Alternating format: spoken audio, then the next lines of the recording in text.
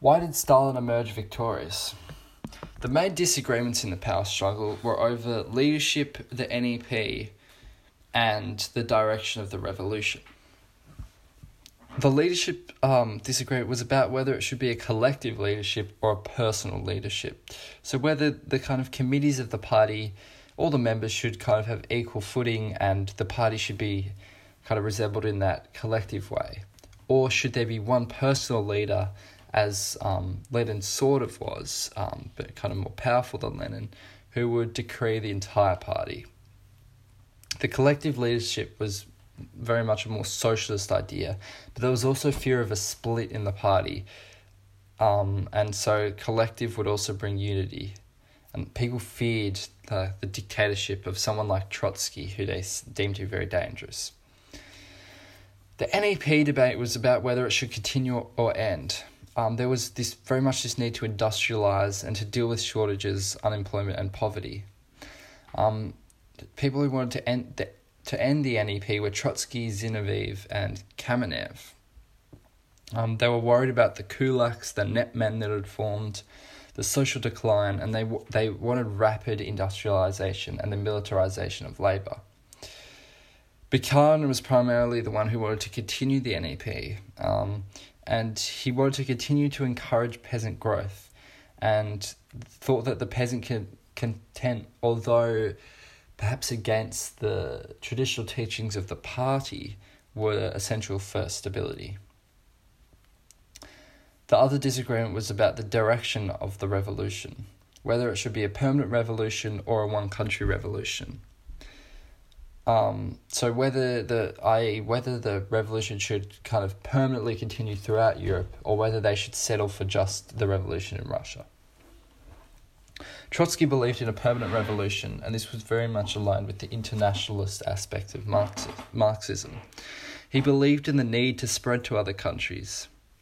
Whereas socialism in one country was primarily supported by Stalin, he thought a world revolution was unlikely and they needed to really concentrate on socialism in Russia.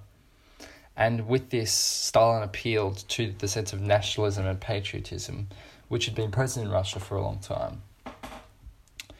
The first part of the power struggle was Lenin's funeral, and Stalin sent himself as Lenin's disciple during the funeral. And Trotsky did not attend because he got given the wrong date on purpose by Stalin, and so this damaged his reputation and prestige further.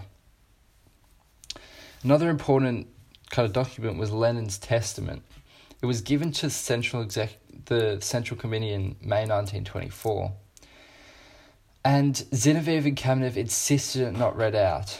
It made Trotsky look good and Stalin, but a lot of other members of the party were kind of told that they shouldn't be leaders, and this was kind of Lenin's final decree, and they thought reading this out would kind of crush the credibility of all the leaders in the race.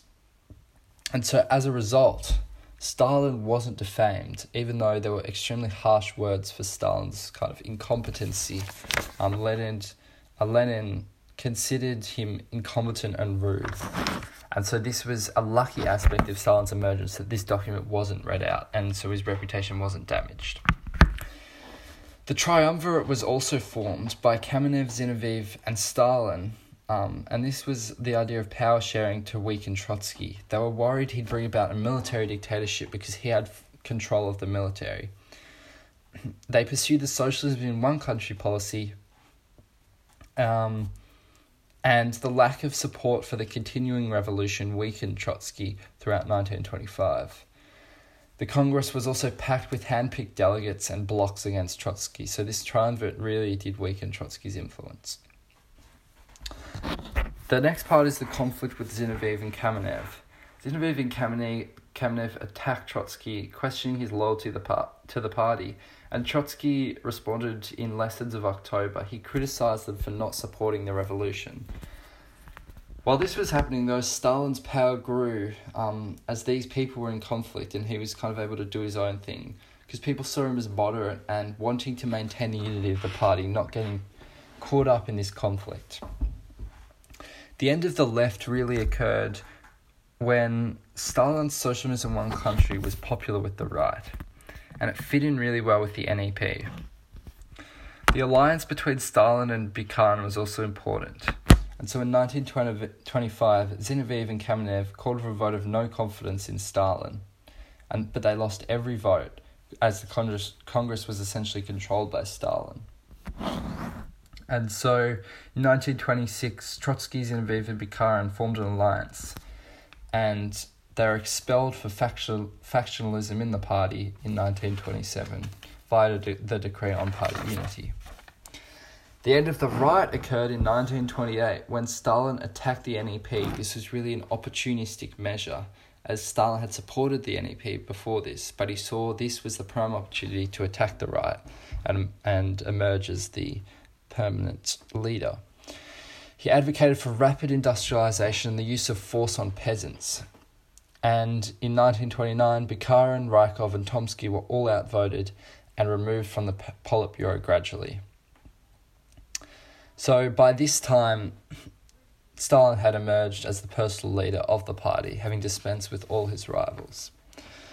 So to summarise, the main aspects that enabled Stalin to rise were luck, the fear of Trotsky, opportunism, political power, and people underestimated him. In terms of luck, Lenin's testament is perhaps the prime example. And because people underestimated Stalin, he was able to get lucky with kind of people's preoccupation with their own image. Trotsky especially considered Stalin a pedestrian and the party's mediocrity. The fear of Trotsky was also extremely important. People thought he'd become a Bonapartist leader as it happened in France. And there was this general deterministic historical belief that the revolutionary pattern would repeat itself here in Russia. So people really thought Trotsky had to be dealt with effectively. According to Carr, Trotsky had no talent for leadership among equals, meaning that Trotsky needed to establish his own personal authority, and this deeply worried people. So there was a collective effort to stop him. In terms of opportunism, the change in the NEP stance is the prime example. It was the switch from right to left, from left to right. It was the outmaneuvering of opponents, this according to Conquest. He followed the views which would get him in power. In terms of political power, according to McCandless, he had control of the Central Committee, and so he could appoint supporters as he wanted. And there was also the popularity of the socialism in one country doctrine, and this was extremely important. And finally, people underestimated Stalin. As I said, Trotsky considered him mediocrity. He only spoke Russian. He was seen as unintellectual. He wasn't this kind of prime embodiment of Marxist theory that Trotsky, Lenin, and other members such as Bukharin were considered to be. But he also had high Slavic appeal, so this was perhaps one of the other reasons people underestimated him. He was considered mediocre, but he had high appeal, and so ultimately through these reasons, Stalin was able to emerge as victorious from the power struggle.